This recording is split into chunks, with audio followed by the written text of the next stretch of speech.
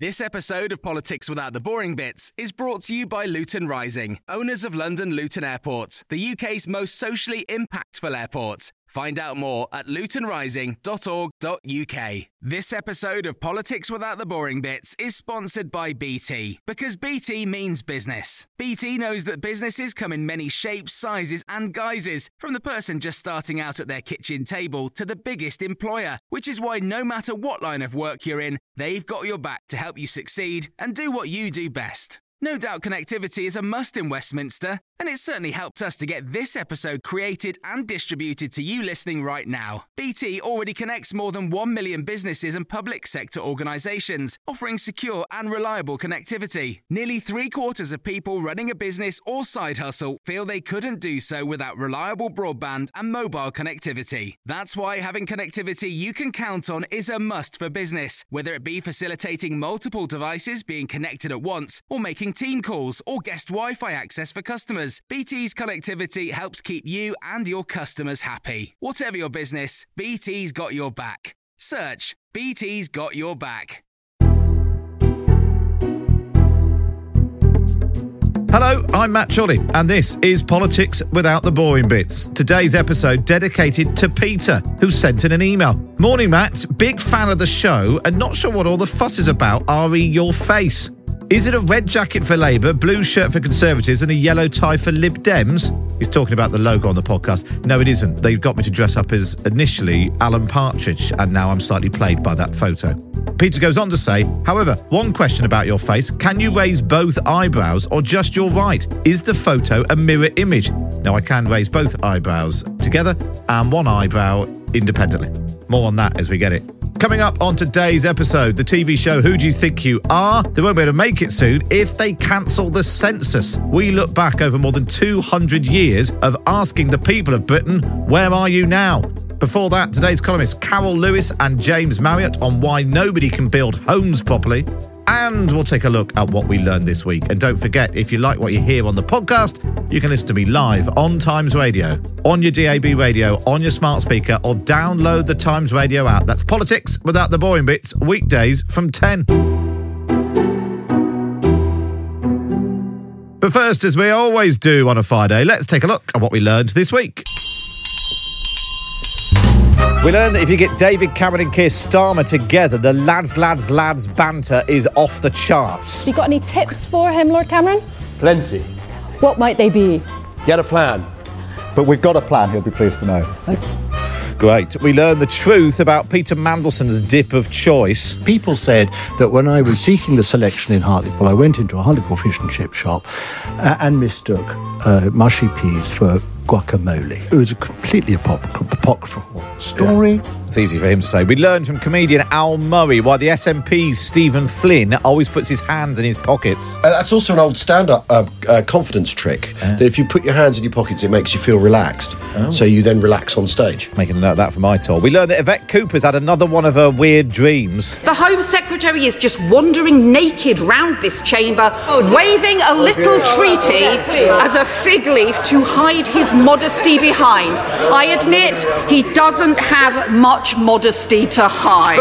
We learned that Lindsay Hoyle does not like watching Whose Line Is It Anyway? Can I just say, we don't use props in this house, and I will certainly ensure that if you do need reminding, I certainly will.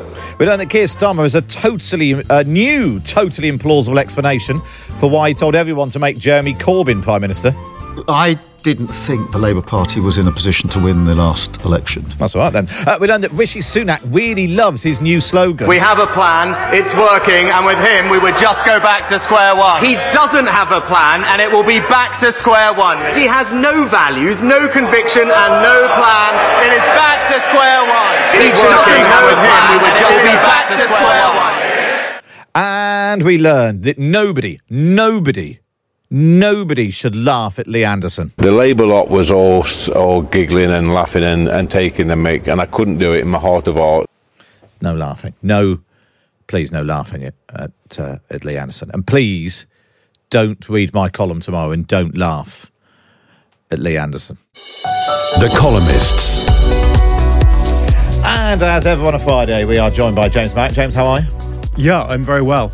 I'm beginning to wonder whether all these ancestor things have a bit of the tone of, everybody is eventually related to Genghis Khan if you go far back enough. Everybody's grandfather printed Lenin's leaflets. If we're doing the census and going all the way back and looking at your family tree, there is a point, because the same thing happened when Danny died, didn't it? When he did. It's like on Who Do You Think You Are? Everybody is related to the royal family. Yeah. So I'm going to say, I'm a descendant of Genghis Khan. Highly evident in my personality. Have you got any actual family claims?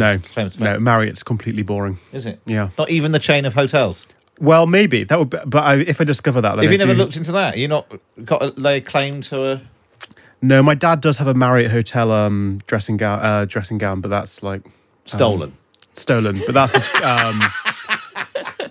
but that's the only family connection to Marriott hotel chain, sadly. Carol Lewis is here because India Night's not here. Hello. How are you? I've not seen you for ages. I'm very well. Do you have any extraordinary family claims to fame? Sadly not. Although I was tempted to lie once in John Lewis when they asked if I was related to the family. But I didn't. I told the truth. I'm not related at all. What would have happened if you'd said yes? No, it's stupid, isn't it? It probably would have just given me the discount. There's no way I could have proven it. Is there a family discount? Or there's a guy called John Lewis on Twitter who always gets tweeted out about the Christmas advert. So you could have ended up like him, bombarded with Twitter messages. Because he's got the at John Lewis actual at John Twitter Lewis handle. Yeah. And every year he gets, but then he replies to them all, doesn't it? It's like an annual tradition. Yeah, he's sort of become a bit of a micro celebrity out of it, so it could be exploited. I should have got the at Marriott handle, but yeah. I think you should look into that. I'm going to explore I can see you running a hotel. Yeah, me too. Like Faulty Towers. Now, Carol, we talk quite a lot on the show about why as a country we can't build anything, if it's HS2 or it's roads or whatever it might be. But we can't have the property editor of the Times here and not talk about building houses. And tell us what's happened in Cambridge. So there's a development. There's a lot of developments around Cambridge because every time politicians want to announce something about building, they say build something in Cambridge. There's thousands and thousands of homes being built around Cambridge. Because there's lots of high-techy, sciencey, laboratory-type jobs there. Yes, and lots of half-finished building sites. Darwin Green is one of them. They've got a problem on the foundations on some of the houses that have been completed, so they're having to demolish them and start again. This isn't a one-off. What was wrong with them? There's something wrong with the foundations. Right. I'm not quite sure what, but dodgy foundations, pretty major. Yeah. We've had a few lately where developers have had to pull things down, either because they didn't match the application to the planning authorities or because they've got a fault. There was one in, I think, southeast London somewhere where water had been dripping through the cladding. I'm not sure we've got more shoddy homes than we've ever had. I think it's always been a problem. We've always had a shoddy home problem. I think we're more aware of it since Grenfell. I think developers are probably more aware of it too, aware that they can't get away with it quite so much. But we spoke not long ago too. When you buy a new home, you go around and you write a list of little things that need sorting out, snagging. Yeah. And it can be things like scuffed skirting boards, a little chip, but it can also be big things. And you should employ a company to do it rather than just go around yourself because you'll miss half of what's behind the scenes. And do you want to guess what the average is? What? How many snags? How many snags on a new build home? Oh, James, what do you think? This is way beyond my pay grade. I've never bought a house. I mean, like 10? 160 is your average. Average? Average. It's quite shocking, isn't it? Yeah. But since Grenfell... Because that's like it must be like every house in the street has got all the same things wrong with it. Also, we're not talking big houses. Most of the houses in this country are quite small, the new builds. So, I mean, it's quite shocking. We've got to do something about it. I think the industry knows they've got to do something about it. And what is it because of the economic... Because the thing that obviously baffles me is that a house is worth far more than the cost of the bricks and the literal... It's the land, mainly. So it's the land. But what profits are the house builders making? Is it because we... madly, basically the value of the land means that you can't build good quality houses, or is it because the construction companies are being the middlemen who are the ones who buy the land and build the house are basically trying to maximise profit? I think both of those arguments. The developers would say their margins are too small, because of the land prices. There's also the argument... They're the one driving up the price of land, aren't they? Yeah, I mean, you can go around in circles on that one. There's also the new build premium is pretty hefty. And then when we saw Help to Buy, we saw another premium on top where first-time buyers were being charged 22% more on top of the new build premium. So, You can go What's the around new in build circle. premium? You pay more for a new build than you would for the same house if it were second hand. Do you? Yeah, by quite a long way. What would you rather live in, James? A new build or a Definitely nice old... second hand. Something nice and old and Victorian would be my dream. Yes, yeah. I mean, there was a survey by the Chartered Institute Building not long ago. A third of home buyers wouldn't touch a new build. I mean, that's quite worrying when we're looking at trying to build more houses. I mean, Labour's saying 300,000. If no one wants to buy them, we've got a problem. We need to get our act together. And they often look so ugly as well. That Cambridge development, I mean, it was quite good it got demolished because there's horrible little windows and big blank expanses of red brick wall, which I think is, quite, you see everywhere where there's quite new... boxy. Why can't we make it nice? I know, you sound like Prince Charles now, but you've got a point. I went to Poundbury maybe you're descended from Prince Charles. Yeah, well, fingers crossed. I went to Poundbury, his model village, last year, expecting to kind of scoff a bit and say, oh, this is all very twee. It was actually lovely. I really liked it. So why can't every development be a Poundbury? Is it because actually part of the appeal is that all the houses have got fancy bits on and they're all spaced out, and actually if you want to maximise your money that you just can't do it? Or is it just... Because it is weird how when you drive around and you see new developments, you just look at them and think... Just all look the same. They're not horrible. Yeah. No, I'm definitely of the opinion they should all be going more towards having proper design codes and looking like something you'd actually want to live in. And actually, hopefully, being built properly as well. There's a new homes ombudsman and a new homes quality board that was set up in the wake of Grenfell, but 20% of builders haven't signed up for the quality board, and virtually no one who buys a new build home knows about the ombudsman. It was set up to deal with 500 cases a year. I think last time we contacted them, they were dealing with 12. So it's about awareness as well. But it's also amazing that a whole industry's cropped up of companies that only deal with drawing up lists of snagging. You wouldn't buy a new car and then accept, there's only 160 things wrong with it. Yeah, exactly. The wheel fell off. Yeah. I bought a new suit, but I've identified 160 I'll hire a issues. company to... you then have to pay a company to come in and say, yes, we've discovered that the bottoms of the trousers have been sewn up, so you can't get your feet out. Yeah. It's amazing. appalling. That's interesting, though. It's interesting. Well, anyway, I was going to say it's a great story, but you just build nice houses. Anyway, let's move on, because everyone's always saying, why can't the politicians just sort it out? And normally, particularly lovies, there's nothing worse than a celebrity lovey slacking off politicians. And then yesterday, Mariella Frostrup was speaking to the Doctor Who writer and the co-creator of Sherlock, and he's got a play on right now called The Unfriend, Stephen Moffat. And she was asking about this, and I thought, he's just going to go on about politicians. But actually, he said that politicians in the UK get a bad rap. And I always find it quite funny that we are so instinctively cynical, that we say, they're all idiots and they're lazy. I don't think most of them are idiots, and I don't think most of them are lazy. I think the job is undoable. It's intractable. And it is an insane thought that that job would be better done by all the satirists and the comedians and the showrunners and the writers and all the people who slag them off. They couldn't do that job. They couldn't do one day of that job. And I was listening to that, James, and I just thought, what a refreshing take. Yeah, it's a good take. It's something I always feel in two minds about, because obviously in Britain especially we have such a long history of unbelievably scurrilous, rude and vicious political satire, which isn't itself a good thing, and it means that we don't worship our politicians in the way that sometimes the French president can walk around acting like a god. But then there is definitely a downside where if we just always believe that politicians are stupid and we always think they're idiots and incompetent and corrupt, then I think that does begin to corrode our political culture a bit. And we can see now we have problems making people actually want to do that job, and you can kind of see why. And it's does satire go too far and end up making us not get the right people wanting to be politicians. But it's good that we're cynical, though.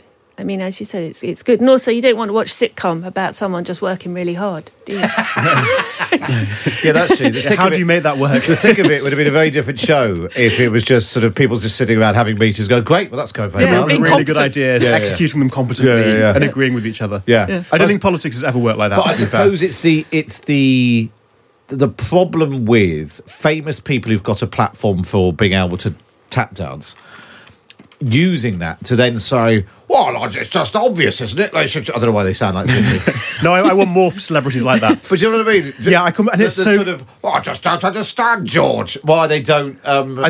things like social media Twitter just so encourages people to go on and say, this is terrible, stupid, whatever minister, a billion likes, loads of followers, you're a campaigning hero, when actually you're just somebody who's... And actually, the conversation we've just been having about housing, there are it's really complicated. It is, and then we've got this rotating door of 13 housing ministers in 10 years or whatever. I mean, they don't even get a chance to do the job.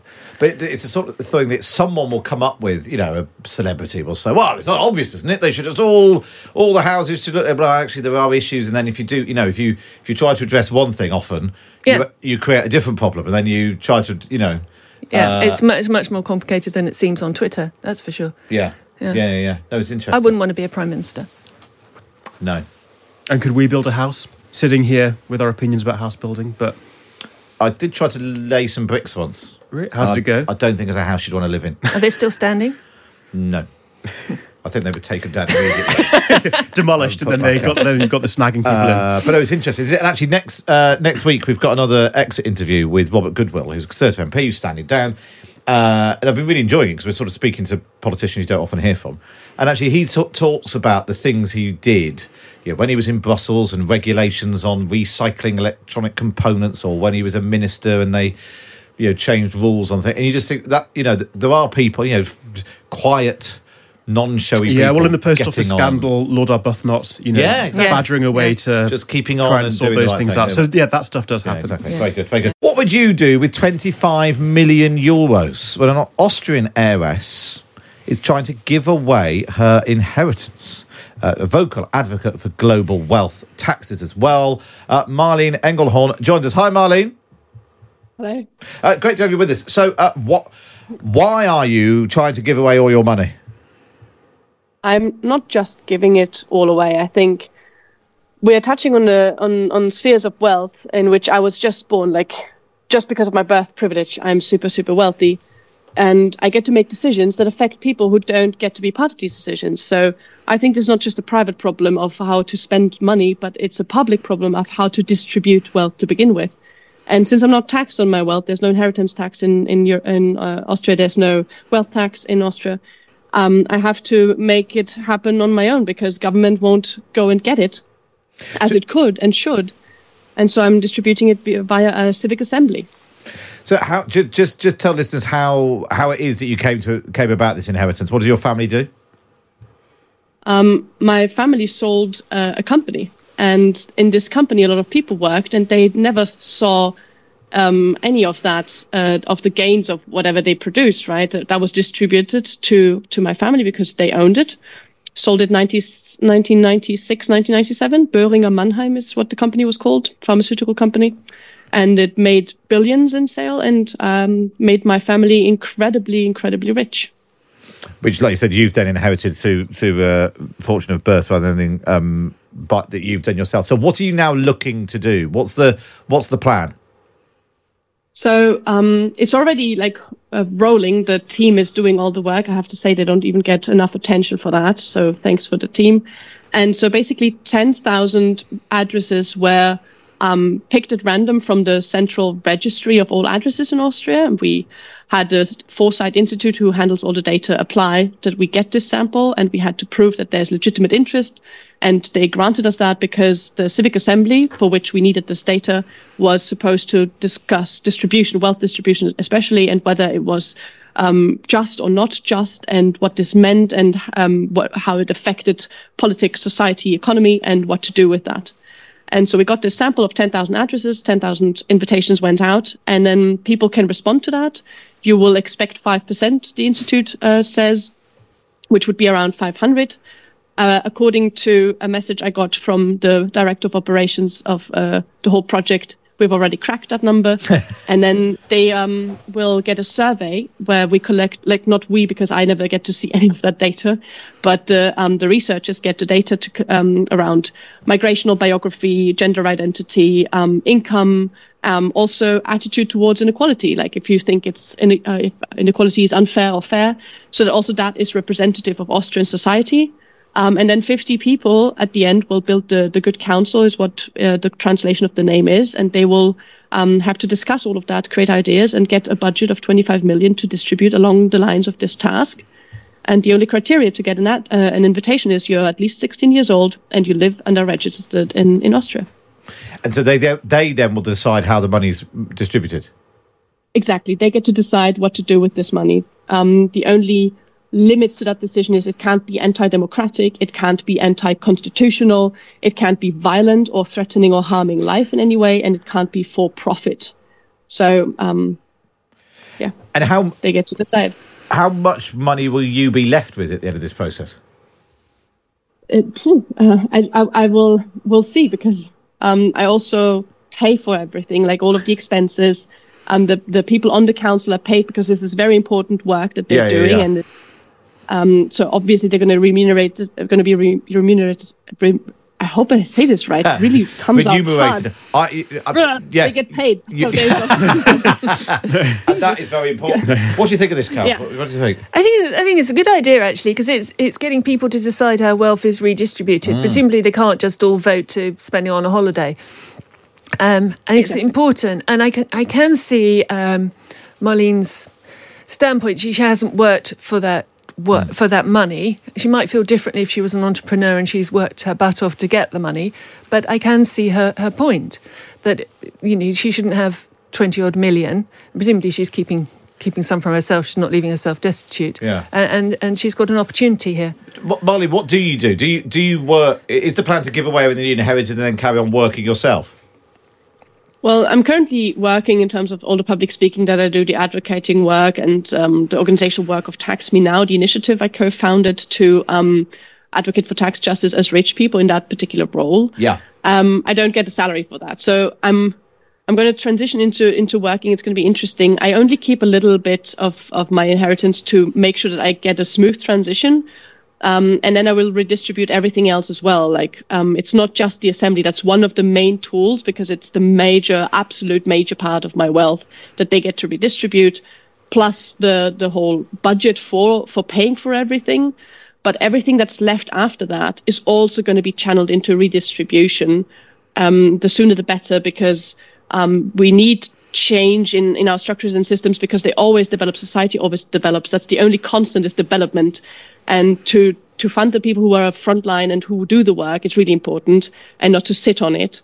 And then eventually I'm going to be one of the 99% who are working and paying their taxes. And I think this is finally my ascending into democracy out of this soup of wealthy, feudal, grab on my wealth kind of class. Well, it's amazing. James, if you had 25 million euros, would you give it all away and get a proper job? No, I don't think I have the moral strength of character. I think it's amazingly commendable. Especially because I was reading some statistics recently, actually. I think giving from very wealthy people is declining over the 21st century. And we used to have this paradigm of billionaires like Bill Gates who would secure their reputations by, giving away tons of money to charity. And now it's people like Elon Musk who want to build rockets and stuff. So I think it's against the grain in a good way. And also, one of the criticisms of Bill Gates is that one man has this enormous power to choose whatever he wants to make better in the world and then enact it. But yeah, the sort of democratic thing is kind of amazing. I'm in awe. I wouldn't be doing it. What would you do with it? Gold, lovely gold bathroom and all the sort of stuff. I'd be completely vulgar about it. On that subject, somebody's just said, a listener has just sent in a message saying, do you have a gold toilet? And what's the most expensive thing you've ever bought? My toilet is not something that I decided on because I rent my flat, and so it was in, and I'm happy I have one. I'm happy that there is all this societal development to bring this into flats. And, very good. But it's not most gold. Expensive thing.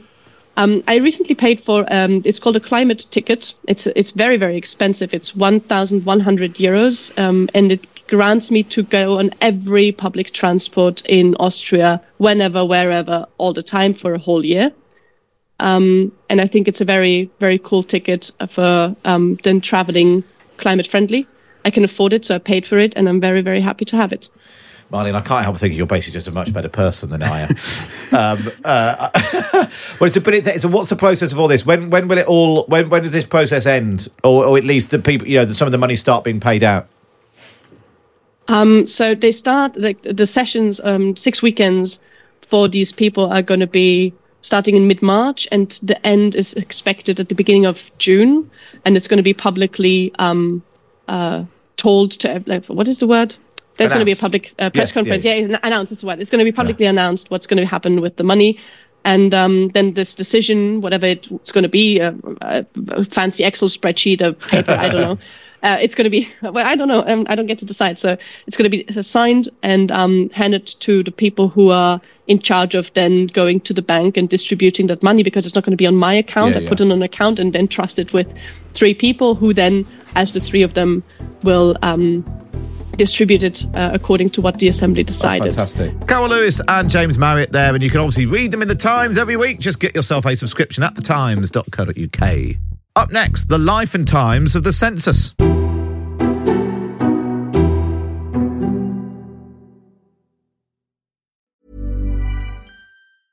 It's that time of the year. Your vacation is coming up. You can already hear the beach waves, feel the warm breeze, relax, and think about work. You really, really want it all to work out while you're away. Monday.com gives you and the team that peace of mind. When all work is on one platform and everyone's in sync, things just flow. Wherever you are, tap the banner to go to Monday.com. Hiring for your small business? If you're not looking for professionals on LinkedIn, you're looking in the wrong place. That's like looking for your car keys in a fish tank. LinkedIn helps you hire professionals you can't find anywhere else, even those who aren't actively searching for a new job but might be open to the perfect role. In a given month, over 70% of LinkedIn users don't even visit other leading job sites. So start looking in the right place. With LinkedIn, you can hire professionals like a professional. Post your free job on linkedin.com/people today. This episode of Politics Without the Boring Bits is brought to you by Luton Rising, owners of London Luton Airport, the UK's most socially impactful airport. Find out more at lutonrising.org.uk. The Big Thing.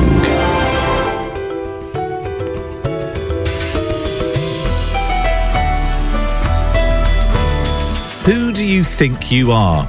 As I know from personal experience, if you want to find out where you come from, to climb up your family tree, you need the results of the census. Let's jump into the actual census proper. And can you see third from the top with the red asterisk? You have Edward Milden. And then can you see the next word? Convict. Her Majesty's Prison in Portland. As the records show, it was born more than 200 years ago. And thanks to the census, we know how many Jedis there are. So Jedi is a person who follows the ideology or the idiosyncrasies of the Jedi Knights in the Star Wars universe. That a suffragette hid in a parliamentary broom cupboard. And when she was found, it meant that she could say on census night her residence was the Houses of Parliament. And has helped to record the changing lives of us and our ancestors. But is it now about to register its own death? Yes, a consultation is underway on scrapping the census, the survey we do every 10 years, which tries to count everyone in the country and ask them about their lives. Well, the Sir Ian Diamond, the UK's national statistician, wrote in the Times last year, we've reached a point where a serious question can be asked about the role the census plays in our statistical system. In a moment, we will hear from a genealogist. We'll also find out what happened when I went down to Parliament, where there is that cupboard where Emily Wilding-Davison hid, and we'll dive into my own family tree. But let's speak to someone who uses the census, well, all the time. The Times data editor, Tom Calver, is here. Tom, how are you? I'm very well. How are you? So very good, very good. So it's every 10 years. England, Wales, Scotland and Northern Ireland have different ones, but so it's a consultation about the future of the one in England and Wales, where the assumption is if that one goes, the others will follow. Is the census, because it's quite old-fashioned that every day everyone fills it, on the same day everyone fills in a survey at the same time. Is there still a place for it, or should it be scrapped? Yeah, I mean, thanks for having me on. I think it's a really interesting question. I mean, cast your mind back to 1801 when the first census happened, and there basically wasn't much information or data out there at all about, like, who was living in Britain, what kind of work they were doing. And so suddenly the census comes along, and all of a sudden the government has all of this very useful information. Now, of course, our world is absolutely teeming with data. And I think the important point here is that you don't have to wait 10 years at a time to find out what's going on with the people of Britain. For example, if you change jobs, the government knows pretty much straight away. If you have to join an NHS waiting list, that data is recorded as well. In the 21st century, a lot of people sort of say that, getting one census, one big dump of data every decade just looks a bit, inefficient. Are there, because I suppose the other thing is that knowing that we are definitely going to get all that data, because obviously at different times, different government departments pick and choose what they do and don't collect, and we might start finding gaps in it. Having that once every 10 years, maybe if we could do it more often, given technology, but having that, okay, this is an actual snapshot of how many people are here, where they live, what they do, their family independence, and all of that, does actually have some use. Yeah, it is incredibly useful. I mean, people like myself, I mean, it's almost like Christmas, but if Christmas was once every 10 years, it's like a mega Christmas. Really mega Christmas, yeah. Yeah, but I think, the census isn't perfect. I mean, the reason we should care about it is, it's obviously very important for governments to know exactly, who lives where, for things like planning home building, planning hospitals, planning GPs, all of that stuff matters. But, ultimately, the census is only as good as the people filling it in and the kind of questions that they're being asked. I mean, in 1871, for example, people were asked if they were a lunatic, imbecile, or idiot. 30,000 people said that they were. So, throughout the census history, I think this is a question we should still be asking now. Well, perhaps you're right, but I mean, throughout the census history, changing the questions has sort of framed people's responses to it. So it's far from perfect. I mean, a great example in the recent census is how in the 2021 one, when they asked about nationality, they changed the order of the answers. So they moved, the top answer used to be English, now it's British. And all of a sudden, the number of people recording that their nationality was English plummeted in that 10 years. Now, some of that fall might be genuine. What's probably going on, actually, is that people just pick the first answer they see. So, yes, there are some problems with the sort of the human-designed surveys, and, they're only as good as the people filling them in as well. And there was also controversy in the last census over the gender question. For the first time, they asked about if people had a different gender to their sex at birth. Is the gender you identify with the same as your sex registered at birth? And there's been some debate as to whether or not people have really understood the question, and so as a result, how useful the answers are.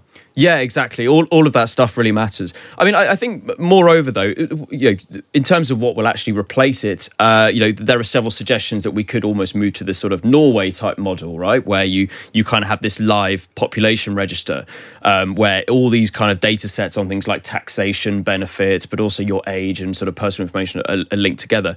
But I think, the problem with that is that what the census has become very good at recently is asking exactly those kind of sort of identity-type questions, that the really interesting bits of the census. So the things about, as you would just say, gender identity, but also nationality, also about your sort of attitudes to other people.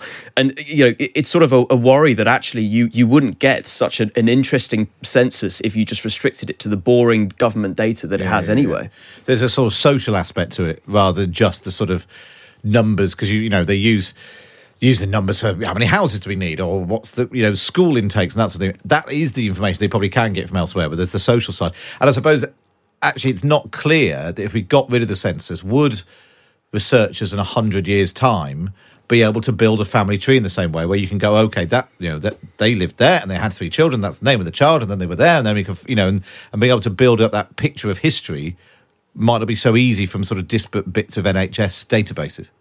Yeah, I mean, I think probably what they would have to do is to tie it all together in some way so that it would be easily searchable for researchers. And I personally, I think, that the demand for open accessible data will only grow over time. So I don't think we'll see the end to the sort of, who do you think you are style family research. But yeah, it is a worry of all of a sudden you lose that sort of exciting sort of chunk, that sort of fixed point in history where everything is recorded. Tom, really good to see you. Tom Calvert there, the Times' data editor, taking us through how the census is used now. As he was saying, it dates right the way back to 1801. When it first began, it was a means of assessing how many men of fighting age were available in the country to serve in the Napoleonic Wars. Since then, it's asked different questions, and some of them have come and gone, but the very act of the census has also become, at times, a very political act. One of the most memorable moments in the history of the census relates to a broom cupboard in the Houses of Parliament. So I popped down to Westminster to take a look. So heading away from Central Lobby and down the steps into Westminster Hall, which is where you'll remember the Queen Lane State and lots of very famous people have addressed both Houses of Parliament. But just off to one corner, down from Westminster Hall is St Mary's Undercroft, the chapel of Parliament. And it's tucked away in a corner is a broom cupboard, which made history in the census in 1911. Now, as we've been discussing, every census, the main job is to try and capture all the information of where everyone is and who they are and their lifestyle at that exact moment on census day. And on census day in 1911, there was a protest from suffragettes, as much as anything, about the fact that they couldn't be registered as head of their own household. And so Emily Wilding Davison, on that night in 1911, she crept in through Westminster Hall into the chapel of St Mary Undercroft. In fact, in a corridor there is a broom cupboard, and she hid in the broom cupboard. And when she was found, it meant that she could say on census night her residence was the Houses of Parliament, and she was, for those purposes, the head of the household. Fast forward then to 1991, around 1991. And Tony Benn followed up with another bit of, if not illegal, certainly controversial behaviour. But to mark this act, he put up a plaque on the door, and the plaque reads, "In loving memory of Emily Wilding Davison." In this broom cupboard, Emily Wilding Davison hid herself illegally during the night of the 1911 census. She was a brave suffragette campaigning for votes for women at a time when Parliament denied them that right. In this way, she was able to record her address on the night of that census as being the House of Commons, thus making her claim to the same political rights as men. Emily Wilding Davison died in June 1913 from injuries sustained when she threw herself under the King's Horse at the Derby to draw attention to the injustice suffered by women, by which means was democracy won for the people of Britain. And then underneath that, there is a further message which says, "Notice placed here by Tony Benn MP, with the message, I must tell you, Mr Speaker, that I'm going to put a plaque in the House. I shall have it made myself and screwed on the door of the broom cupboard in the crypt." And in fact, 10 years later, he told the House of Commons, Tony Benn, "I've put up several plaques, quite illegally, without permission.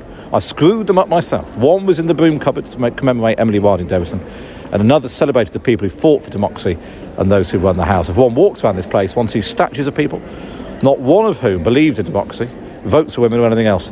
We have to be sure that we are a workshop and not a museum." And so that is how a broom cupboard just off Westminster Hall here in the House of Parliament made history when it came to the census in 1911.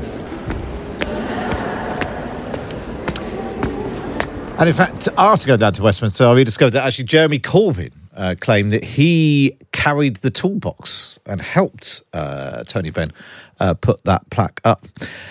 Now, from the sublime to the slightly ridiculous, we're going from suffragette broom cupboard to this.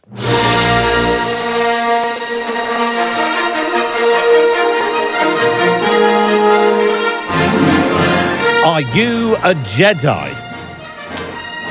It's an important question. As thanks to the census, we know that in 2001, 390,127 people, almost 0.8% of the total population of England and Wales, stated their religion as Jedi, surpassing Sikhism, Judaism and Buddhism, and making it the fourth largest reported religion in the country. The Charity Commission does not consider Jediism a religion. It still claims more UK adherents than Scientology. Well, let's speak to a Jedi and find out just how many there really are. J.H. Tapley, a Jedi Master, no less, joins me now. Hi, Jay. Hello there. So, tell me about being a Jedi. And I want to preface this with saying that some of my closest family members are huge fans of Star Wars in a way that I'm not. So, sell to me being a Jedi. Okay, so I would say it's a basic survival instinct in people kicking in. Because even though it was something like movies, if there wasn't a grain of truth, people wouldn't resonate with that. You know, people would not believe complete lies, something completely made up, which means that there is something that speaks to them on a deeper level. And with this kind of numbers, that has to be something quite strong. And so I would say right now, if you look at the world, there is a lot of uncertainty going on, and the world is becoming a more threatening place, I would say. And so people naturally want to feel empowered. They want to be connected with something greater than themselves.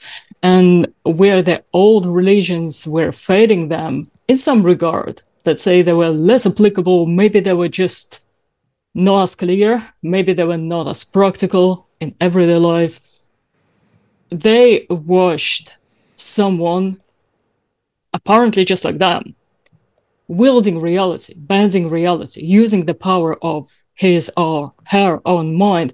And it seemed so close to home because we are not just purely physical beings. We're both physical and quantum spiritual beings. And so, of course, that truth resonated with people, and I don't blame them for that. So what would be what's the sort of the life rules that you would live by if you were a Jedi? Okay.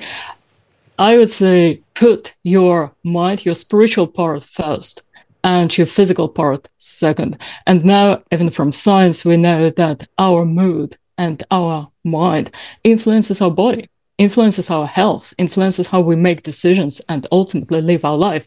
So putting your emphasis on your spiritual part and also on something that is greater than you, on the Force, God, light, makes your life experience a lot more empowered in many ways. And I've been told you've got your lightsaber there with you. That's right, I do. And can you do tricks? I have 2 lightsabers. You could do tricks with them. Yes, I do. But also, I was just going to... These days, they make them sing. And I don't believe that weapons should make... Oh, there it is. There we are. Yes, you don't think they should... Well, that's the whole point of a lightsaber, isn't it? Is it supposed to make a noise like the films? Oh, they should make the buzzing sound, yes, but not the singing sound. No, not the singing sound. Yes. So I used to run a lightsaber choreography club in London, and it was just something that people really resonated with. I teach meditation as well. I've been a spiritual teacher of 20 years, and so I just see how people in times of uncertainty, in times of turmoil, naturally develop that affinity to the divine inside them. Because what do? In many aspects, the world has become a darker place. And so back in the time, you could believe that authorities, the government, perhaps look after you, but it's no longer so. So what do? You want to feel protected. You want to protect your family. So you learn to use the Force. You learn to bend reality instead. Now, every decade since 1801, people across England and Wales have taken part in the census, which underpins everything from funding services to the calculation of economic growth to helping plan schools. Well, how important is it? And obviously, one of the other great things about the census is you can build your family tree with it. The genealogist, Elsa Churchill from the Society of Genealogists is here. Hi, Elsa. Hiya, how you doing? I'm very good. You must blooming love the census. It is the most amazing resource because from 1841, every 10 years up to 1921, you get a snapshot of your families and the communities they're doing, finding out what's going on in their lives. And it's so democratising. Everybody should be in it. And what? Just give us a sense of the sort of thing. We'll listen in a minute to what happened when I found out about my great grandfather. The sort of things you can find just from the core information of the census. Well, I mean, the core information is from year to year. They give you their names, ages, and from 1851, their relationships, their occupations. And then as the government wants to know a bit more about what's going on in your lives, you might find out how many rooms they were living in and because in 1901, they were interested in the social conditions and the housing conditions. And then by 1911, they might ask how long the couple, if they were married, had been married and how many children they had and how many children might have died because they were interested in child mortality. So these snapshots of what maybe statisticians want to find out are actually thinking, gosh, my ancestors lived through that. Those are the conditions they're in there. Okay, stay there, Elsa, because I'll come back to you in a sec. But this is what happened not long after Times Radio launched, actually. We got lots of presenters had bits of their family tree looked at. This is the genealogist Simon Pearce. We're going to have a look at the life of your great-great-great-grandfather, Edward Milden. Edward was born in the early 1820s. Some sources say 1820 in Bishop's Nynton in Devon. And the family largely stayed in close radius, going to Molland and to Nowston. I'm showing you here an extract from the 1851 census. So anyone that's doing family history, these are a great source for building out the lives of your ancestors. Where were they living, their occupations, how old were they, where were they born? And can you see here that we have Edward, head of the household. So he'd already married his wife Elizabeth, believe in about 1843, and here we can see them. I believe they're in Nowston by this point. Edward's a farmer, agricultural worker, of course, a huge part of the industry in this area, with their children, a few servants there as well, and visitors in the household. It's just, this was helping me to kind of establish some foundations. Who was this person? Where were they from? And the same very much in the 1861 census. You see them here all, on the same page with their neighbours. Sometimes it can be a little bit difficult to read, but it was the next census. I jumped forward into 1871, expecting to find the family in a similar area. I was quite surprised at what I found. Maybe you'd like to read out the middle section for us. Is it Portland, Dorset? That's right. It's actually a Portland convict establishment. That's Portland convict establishment. What does that mean? Was he in jail? Well, if you see the census, so let's jump into the actual census proper. And can you see third from the top with the red asterisk? You have Edward Milden, and then can you see the next word? Convict. In Her Majesty's prison in Portland. Do we know why? Yes, we do. So anyone who's researching ancestors that have had brushes with the law, we need to look in the criminal records. Really, really interesting collection. So can you see the first entry here? Yes. For 1864. This criminal record has offences, the court proceedings. So can you see the middle, the conviction in the middle? Sheep stealing. And here's the sentence on the right. And he got 12 months for that. But then you said, what was that time, the gap between this conviction and then being in prison? We're going to come on to that in a moment, the timeline, but I'm just going to give you a little bit of context around what's happened here. So anyone researching an ancestor in the criminal registers, the newspapers are amazing for a little bit of context. Bit of court reports, exactly, the local papers. That's what we like. Exactly. Now, I've highlighted a few sections, very, very long articles, so I picked out the main points, I'll summarise. But would you mind just reading out the red section there for us? Okay, so it says, Exeter Crown Court, Wednesday, sheep stealing at Molland, Edward Milden, brackets, on bail, an elderly man, was charged with having stolen a ewe sheep, the property of Mr. W.M. Elworthy at Molland in the month of August or September last. Mr. Turner prosecuted and Mr. Carter defended the prisoner. Elderly is a little harsh because he's in his early 40s, but, it's the wording of the times. We have another section here explaining what happened. Basically, Edward's being accused of stealing a sheep. He has taken a sheep from another farmer, presented it to another party, asking them if they could look after it for him for a small fee, pretending it was his, essentially. But can you read the bottom section here from his lordship? This is the judge speaking. That's right. Yeah. So his lordship went carefully through the evidence, advising the jury to direct their attention to the charge of stealing without reference to that of receiving, knowing it to be stolen. The jury found the prisoner guilty and his lordship sentenced him to 12 months imprisonment with hard labour. Story doesn't end there. We know that he was given 12 months in 1864, but was still in prison in 1871. So what happened? Another entry in the criminal registers. Yeah. A little difficult to read his sentence, but can you see what that says? Larceny by servant. So stealing from your employer. That's a serious crime. Now, he has a previous conviction, as we know. And can you see here the sentence he was given? 7 years. So that's how he was in prison for so stealing from your boss is much worse than stealing somebody else's sheep. I have a newspaper article with a bit of detail if you're interested here. Oh, here we are. Stealing coal at Tiverton. Edward Milden, Anne Palfrey and Thomas Palfrey were charged with stealing a quantity of coal, the property of Mr. Beedon, a gentleman living near Tiverton. Milden pleaded guilty. He was in the employ of the prosecutor and a short time since he was sent to Tiverton for some coal with a horse and cart. On returning with his load, he was seen to stop at the house of the prisoners, a wayside cottage, and to take something from his cart which he handed in at the door. So he was off to buy coal for the boss, but he took him out of someone's house instead. Both the prisoners denied their guilt, but the jury convicted them. Milden was sentenced to 7 years penal service. The others got 2 months in prison each with hard labour. I mean, he got a much tougher deal out of that, even though presumably they were all in on it, but he was the one who was diddling his boss. And he had a previous conviction, which didn't help. So Tough time for Edward. Starts off in Pentonville in 1868 after being convicted. Then 1869 is sent to Portland Prison in Weymouth. And he was stone dressing, cutting up blocks for the Portland Breakwater Fort. Tough work. Edward was discharged on licence in 1874 for relatively good behaviour and returned to Devon. I mean, returned essentially to normal life, if you like. And I just finally, I have him here in the 1891 census. You have Edward Milden. He's a lodger, so he's not living with his family. And his wife sadly died in the mid-1860s. His children have gone their own way.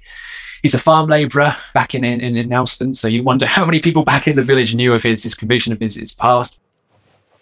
That was Simon Pearce from Ancestry, who looked into the darker side of my family. There was a war hero and so on as well.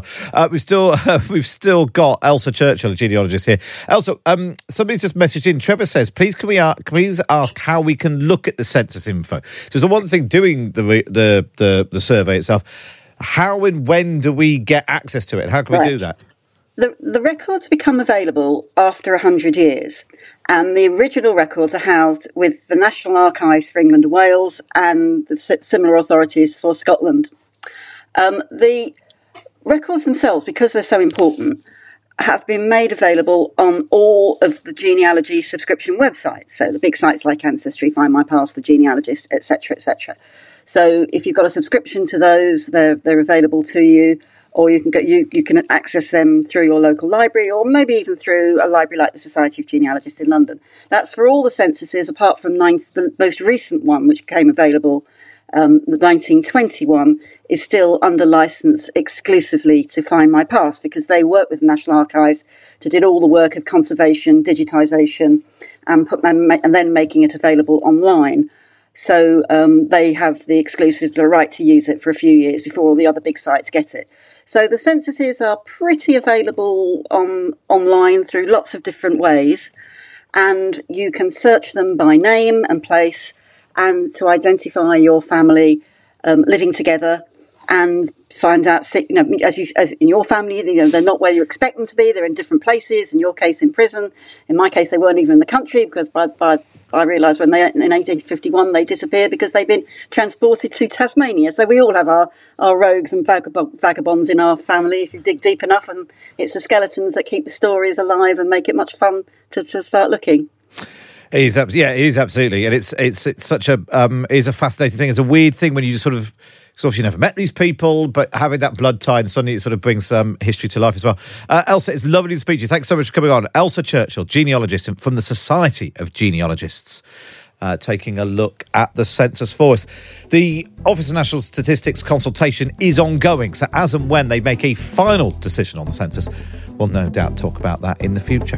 And that's all we've got time for on today's episode of the podcast. Don't forget, if you're a Times subscriber, you'll get a bonus episode every Saturday. Just link up your Times account with your Apple Podcast subscription. But for now, from me, Matt Cholly, it's goodbye.